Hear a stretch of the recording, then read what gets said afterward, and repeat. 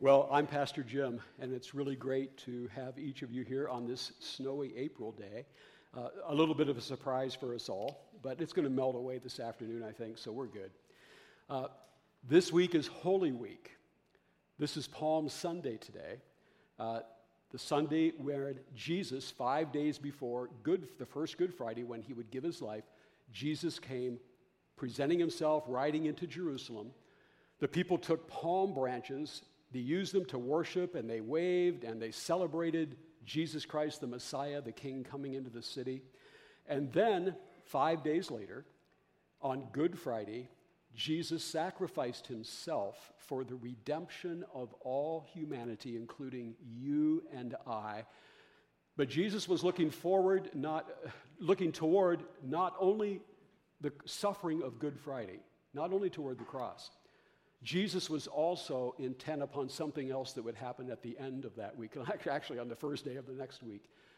Because early on the morning of that third day, Jesus Christ rose from the dead, and he conquered death.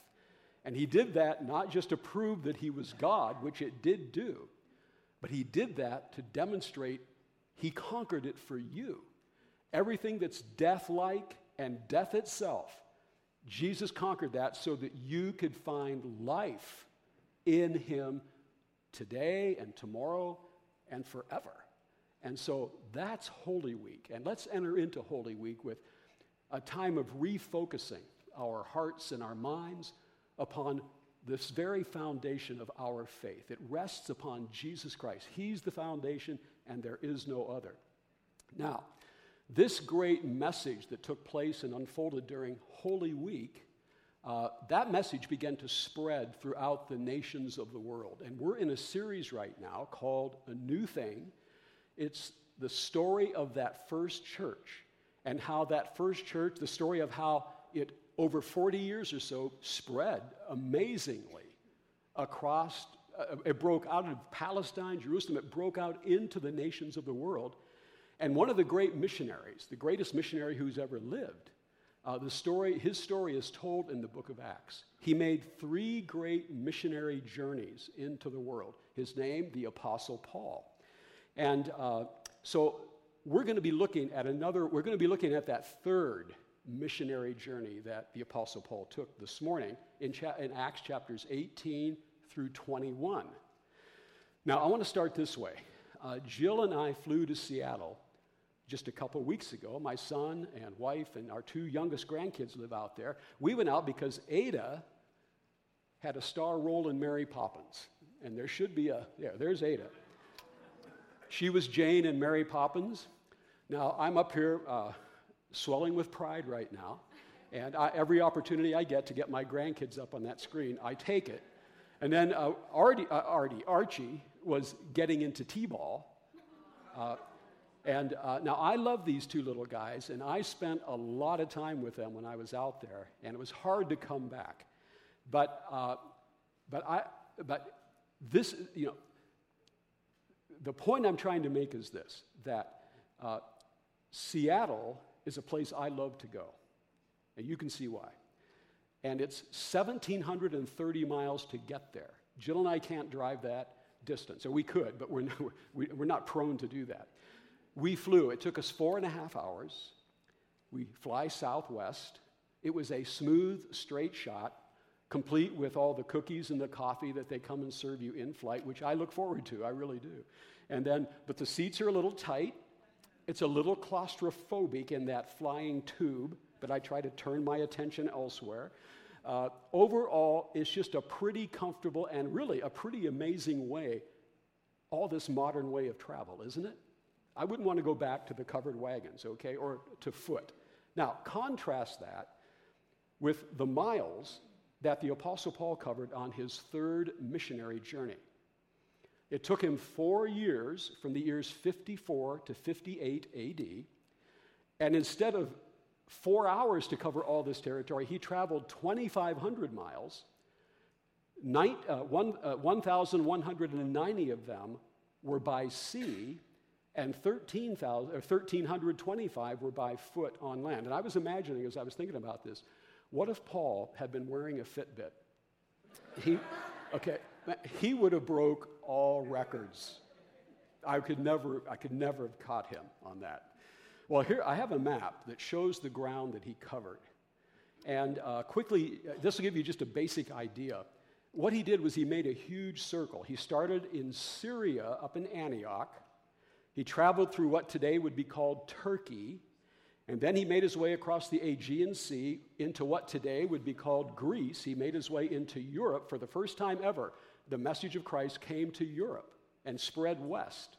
And it's changed your life and mine, in fact.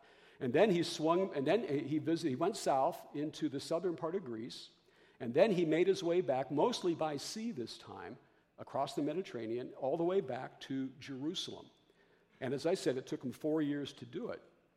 Now, he stopped in many, many cities all along the way on this journey. And in many of those places, on top of just the discomforts of ancient travel, Paul subjected himself to extreme danger and pain, even possible death, several times, from people who clashed with what he had to say. Because the message that he was sharing is that Jesus is God. He is humanity's one and only Savior who died bearing our sins to provide the one and only way that any human being can really come to know the true God. And he taught this among cities that were full of pagan gods. Now, many people, as he went along through these cities, they embraced this. They came to faith in Christ, and churches were popping up all along this map route. It was an amazing journey.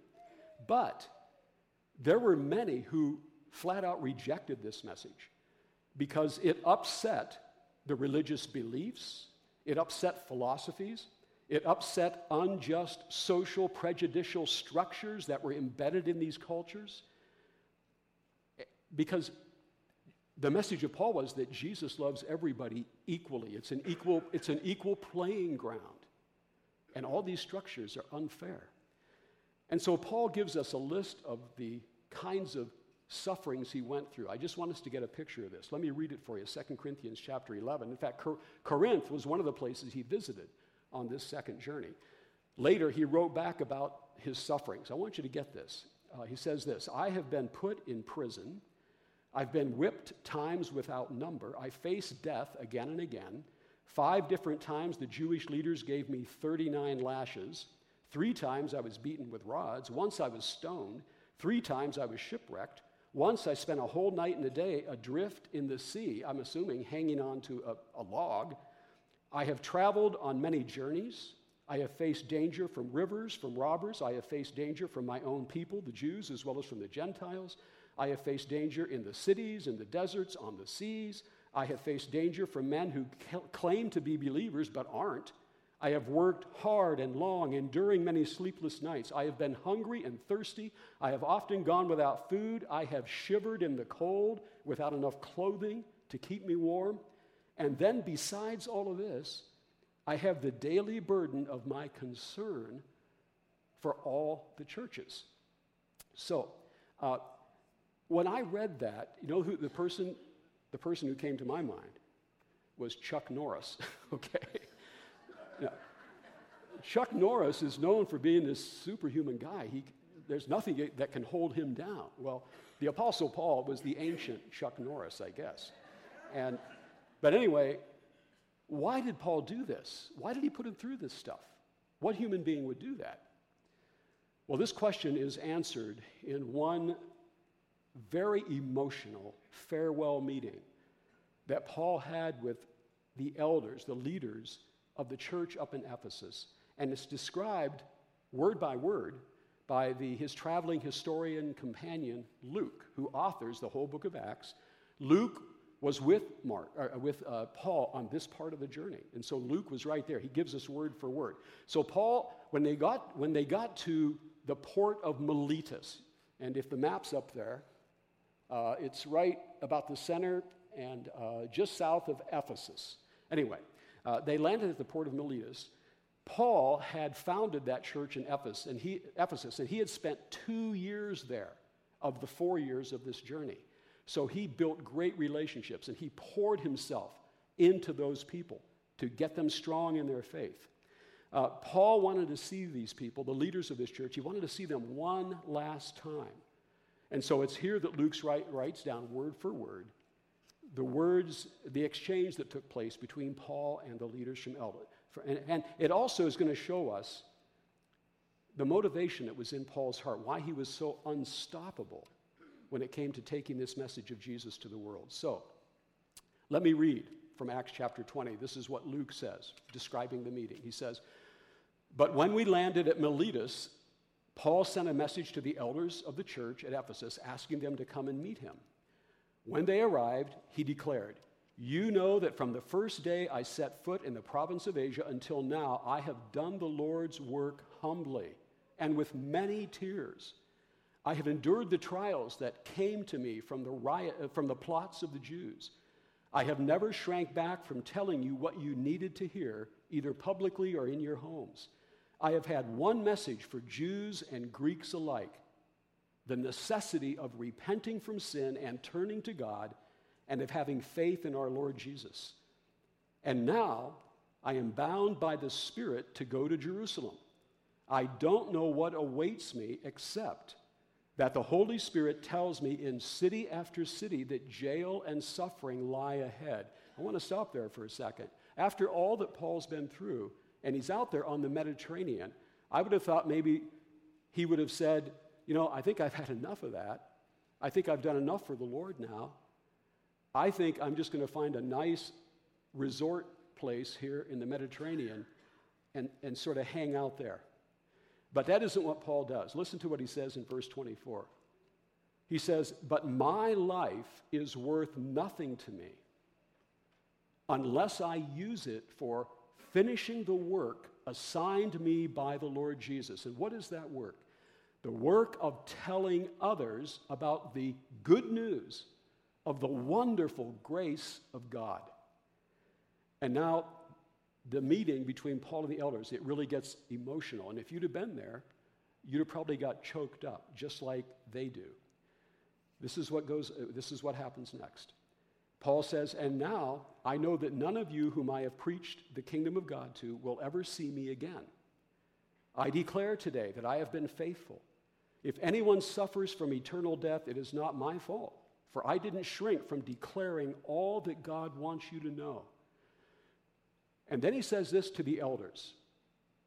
He says, "Guard yourselves and guard God's people. Feed and shepherd God's flock, his church."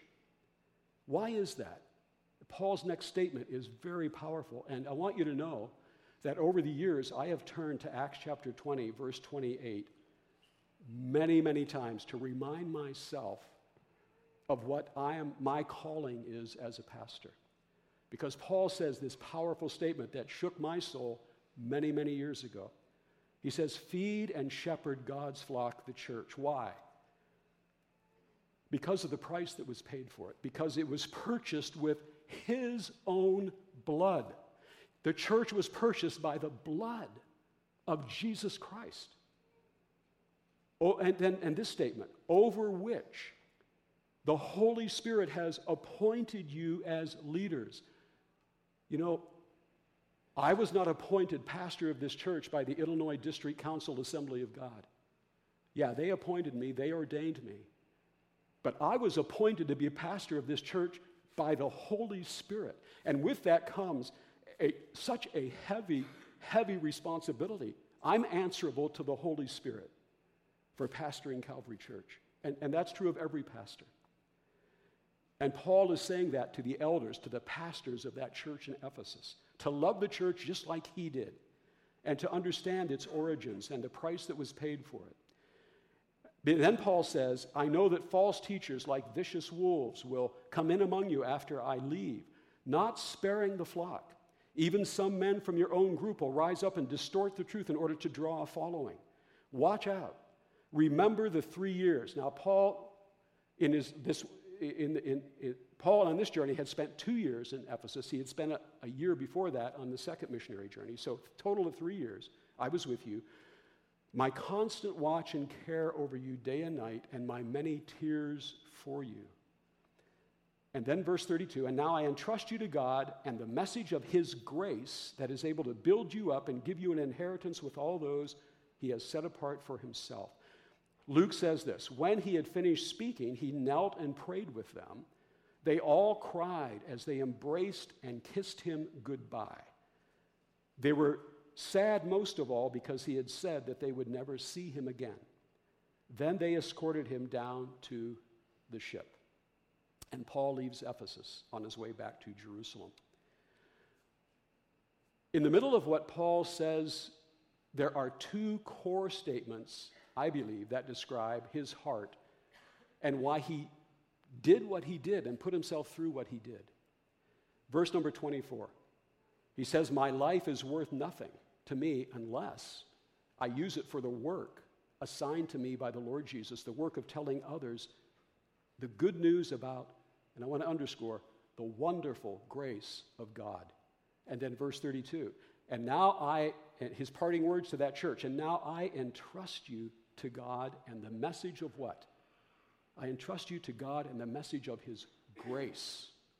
Because that grace is able to build you up. It's able to build your life and give you a future, an inheritance, a new start with all those that he has set apart for himself. Paul was motivated by the deep compulsion to tell other people and show other people the wonderful grace of God, the grace of Jesus that so deeply values every human being and can forgive the very worst of sins, can heal the very deepest of wounds, and as Paul says, can give a person a new future that is God's will and God's plan. So I want to define grace. How do we define that word? Because grace is the bedrock of Paul's ministry. It's what motivated him. How do we describe grace? Well, it comes from a Greek word pronounced charis, and the word means sweetness, fragrance, charm, beauty, loveliness, overflowing kindness. And it was described as the quality which is so highly attractive in a person that it awakens in other people a deep feeling of gratitude, of feeling valued, of feeling accepted and welcomed by the person in whom that grace resides. The ancients would have looked at a flower, and they would have said, that's an example of charis. That's an example of beauty and sweetness and fragrance. You know, and I believe a good example of grace today is what many would consider the most fragrant of all flowers, and that's the rose. And that's why I have a few roses up here today. Let me pick one out. It's nice. It's good. What makes a rose smell like it does? Well, I am going to give a simple answer, although I think it's a profound one. It's just the nature of being a rose. A rose smells and is fragrant because that's its nature. If I were to take this rose and pass it around to everybody in this room and everybody in the village of Lamont and everybody on this planet, if I pass this rose around, it would, without discrimination, give off the same fragrance to every human being. It would not, if I handed it from person to person, it would not pull in its petals and pull back its fragrance, because the nature of this rose is just to produce this great fragrance that is so attractive to people. This is a good description of what the Apostle John, how he described the nature of Jesus. This is what he says about the nature of Jesus. The Word, that is, Jesus, became flesh. He became human, and he made his dwelling among us. The literal Greek word there, it's the idea of pitching your tent. Jesus, when he came into the world, he pitched his tent right in our neighborhood, okay, to live among us. He became human. And then John says, we have seen his glory, the glory of the one and only Son of God, who came to us from the eternal Father. And what was that glory that they saw? What was that beauty they saw in Jesus? He describes it. And in this order, I always like to say, when we saw Jesus, he was full of grace. He was full of grace and truth. And I always say in that order because if we try to bring truth to people first, and it's not being shared with grace, it's not going to work. Grace paves the heart for truth. Jesus came that way. And then it's repeated 3 verses later by John. He says, for the law, which represents the very perfection of God, was given through Moses. It's reflected in the 10 Commandments. But grace and truth came through Jesus Christ. And we need that grace that comes to us through Jesus Christ because none of us can live up to the law. Okay? I'm grateful that God is perfect and has a perfect law, aren't you? I wouldn't want to live in a universe where there was a God who was less than perfect running it. I mean, that would be a monster God, okay? I want a perfect God who has no sin. And Moses represents that in the law, the Old Testament, the 10 Commandments. But we found out we can't live up to it. We messed up. And so Jesus came into the world offering us grace to redeem us and repair that problem. And that's what Paul is. And so now, because when Paul came to know Jesus, here's what happened. The nature of Jesus entered into his life. And so not only does this rose represent the grace that was in Jesus' life, this rose represents the grace that now was in Paul's life because Jesus came into his life. Grace was the primary attitude that drove the Apostle Paul through everything he went through for the sake of sharing it with people. Now, let me say this about grace. Grace is realizing that every person is made by God in his image. Grace is valuing every human being. Grace is Jesus in me, helping me see Jesus in that other person. Remember what Jesus said in Matthew 25 about every human being? He says, if you serve any human being on this planet, you're serving me.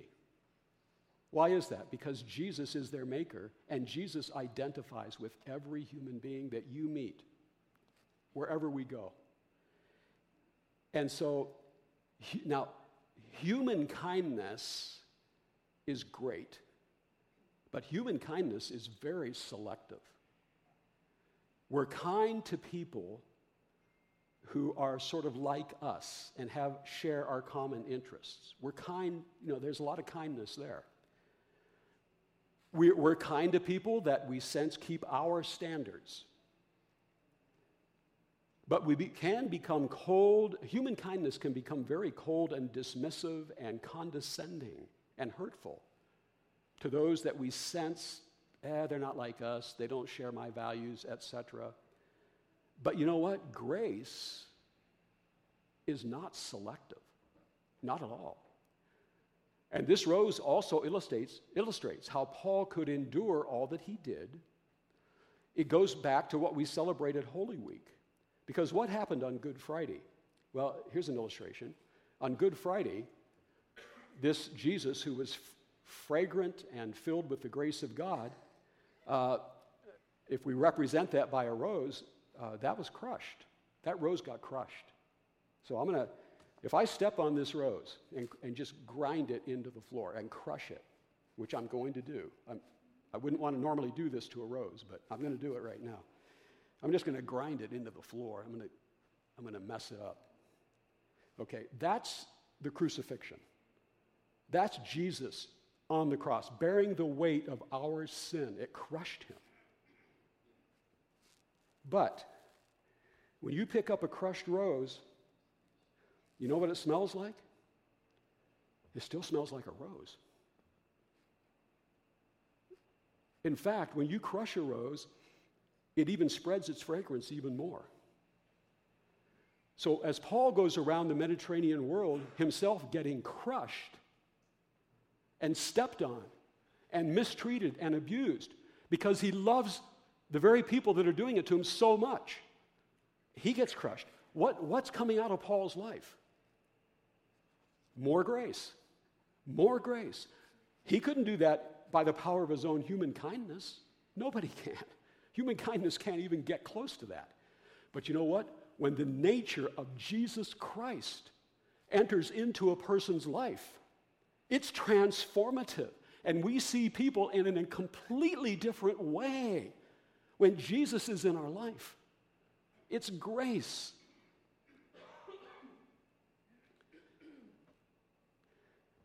And you know what? Because Jesus was in his life and grace was in his life, Paul learned a whole new way of handling suffering in his life. Because he saw a purpose in it, an ultimate. He saw that it could just produce more of God's grace in his life and more character. And it does the same for us.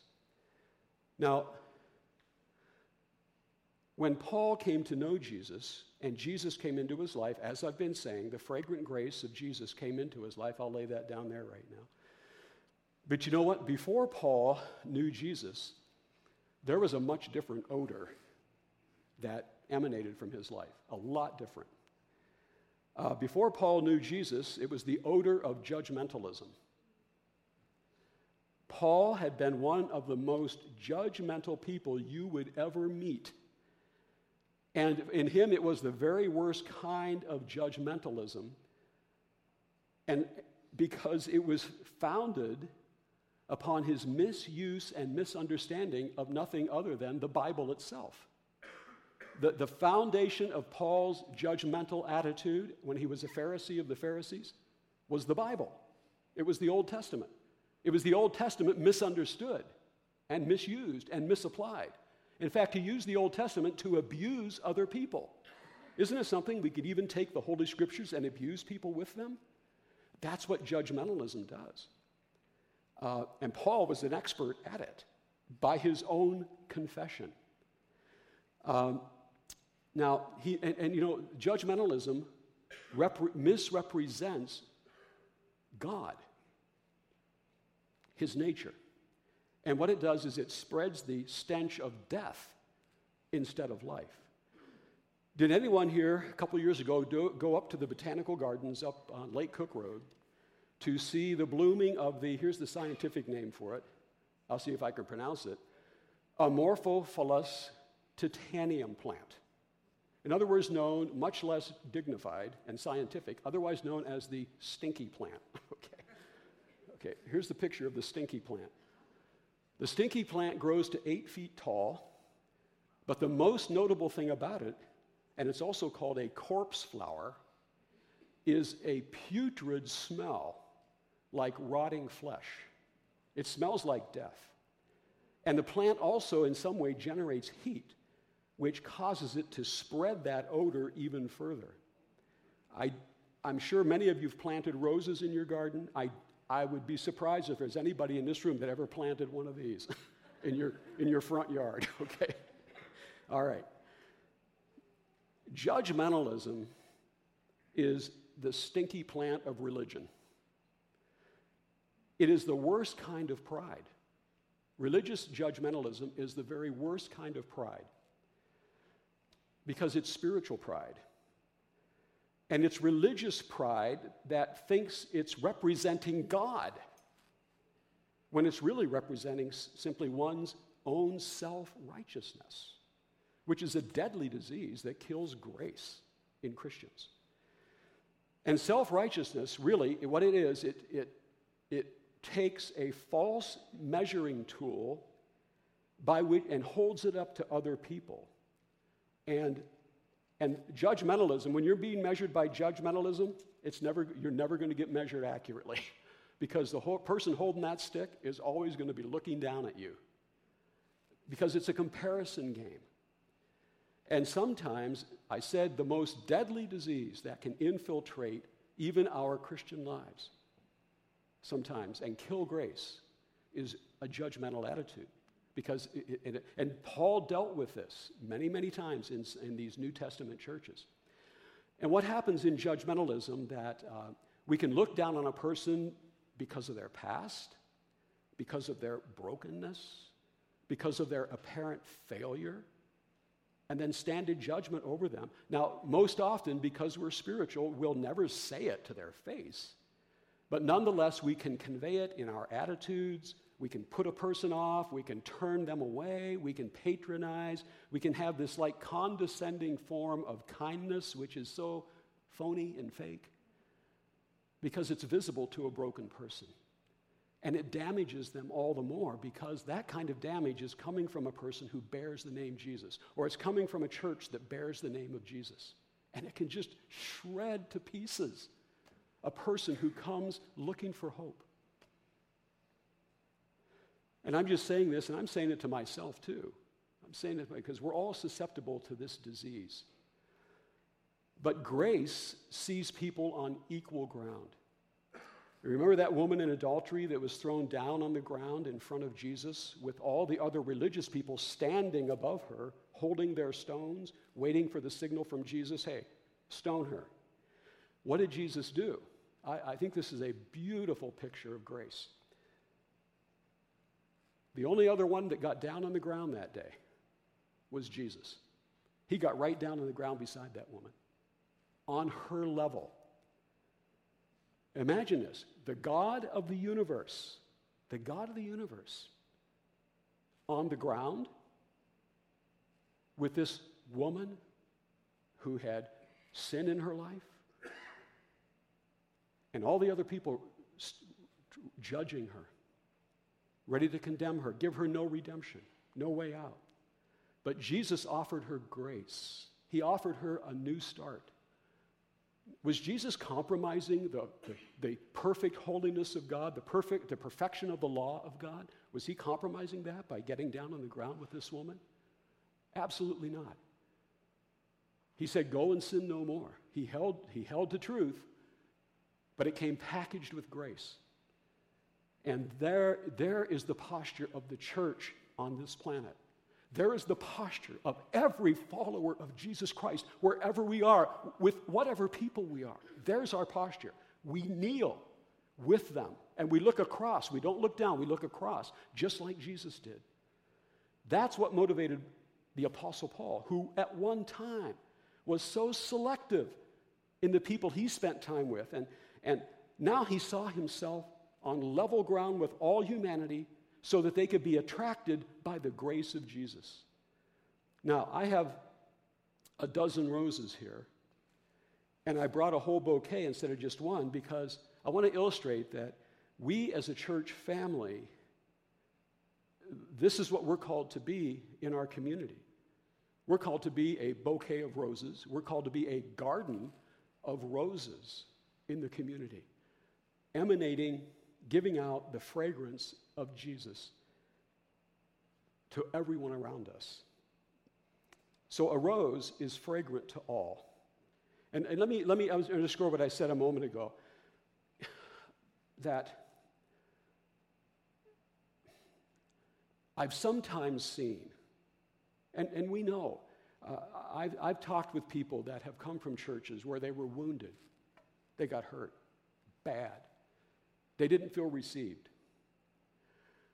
And I think a lot of times that happens unaware. I don't think Christians intentionally do that. I think we sometimes are unaware that we might hold a person's past against a fellow worshiper, or hold people at arm's length and not really receive into fellowship. Keep at a distance. Be condescendingly nice. Maybe there's a person who comes to church, I think this is common, who's had a divorce in their background. And they may feel like a failure. And they may get the sense in that church, and sometimes they can be reading through their own filter that, man, everybody's viewing me as a failure because of what my marriage failed. But you know what? We as Christians, we don't know the whole story. We don't know the story behind that. Our role is pure grace. Pure grace. Receive, care, encourage. Or a person comes in who has had an addiction in their past, or maybe an addiction in their present. And stay away a little bit. No. Enfold, receive, get down on the ground with them. Or a person who has only recently come to faith and doesn't know all the church lingo yet, or the church etiquette, and it's visible. But a rose is fragrant to everyone. So, as we go into Holy Week, I think this is a good time for us to refocus and do a spiritual checkup. Me included, me at the front of the line. So I would say, people of Calvary Church, our mission is exactly that of the Apostle Paul, who said, "My life is worth nothing to me unless I use it for finishing the work assigned to me by the Lord Jesus, the work of telling others the good news about the wonderful grace of God." 2 action steps. The first one is for us who are followers of Jesus. Number 1, I would just encourage us to all do a personal fragrance checkup, okay? And make sure, come before the Holy Spirit and say, "Holy Spirit, is there any part of the stinky plant of a judgmental spirit in my life? If so, point it out to me and pull that out by the roots. And just fill me with your fragrance." That's for us who are followers of Jesus. The second action point is for those that are searching for God, who may be here today. And here's my word to you. Here's Jesus' word to you.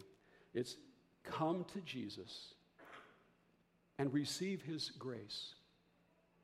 Come and confess that, hey, I'm a sinner. I've blown it, Lord. I'm imperfect. I've sinned. And I need your forgiveness.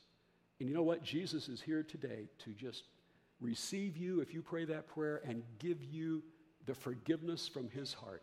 Forgive you of all your sins. And more than that, he will then come into your life, bringing his own nature with him. And that will become the foundation of your life beginning to change. Finding new meaning and new purpose in your life that you never knew existed, but God has known it all the time. And you're going to find a new hunger for God, a new desire, and a new way of viewing people, because you've invited Jesus Christ to come into your life. And if you've never done that before, I want to encourage you. You can do that where you sit this morning by just opening up your heart to Jesus right now and saying, "Jesus, I ask you to come into my life and be my Savior." You pray that prayer, he will answer that prayer. And you'll begin to know him experientially. Not just some academic thing we're talking about today. This is an experience. It's the most profound experience in human life, is to know Jesus, experience Jesus. You can experience him if you and live with him the rest of your days and into eternity. So, I encourage you to take that step if you've never done it. Do that today. Let's pray. Heavenly Father, we thank you today for your presence. We thank you, Lord, for this wonderful message of grace, Lord. And thank you, Lord, for the grace that is present in this church, Lord. Thank you so much for that. And Lord, our prayer is simply, let there be more and more in me, in all of us, Lord. Let that grace just flow out of our lives. Heavenly Father, we want to glorify Jesus, and we want to have that same compulsion to even face sufferings like Paul had, knowing that if we can face them, trusting you, that, Lord, you're going to even bring more grace into our lives, just like that crushed rose. It's going to produce even more fragrance. So, Lord, help us to take hold of this wonderful message of grace. And we give you thanks, we give you praise for this, and we pray these things in Jesus' great, his mighty name. Amen. Amen. Amen.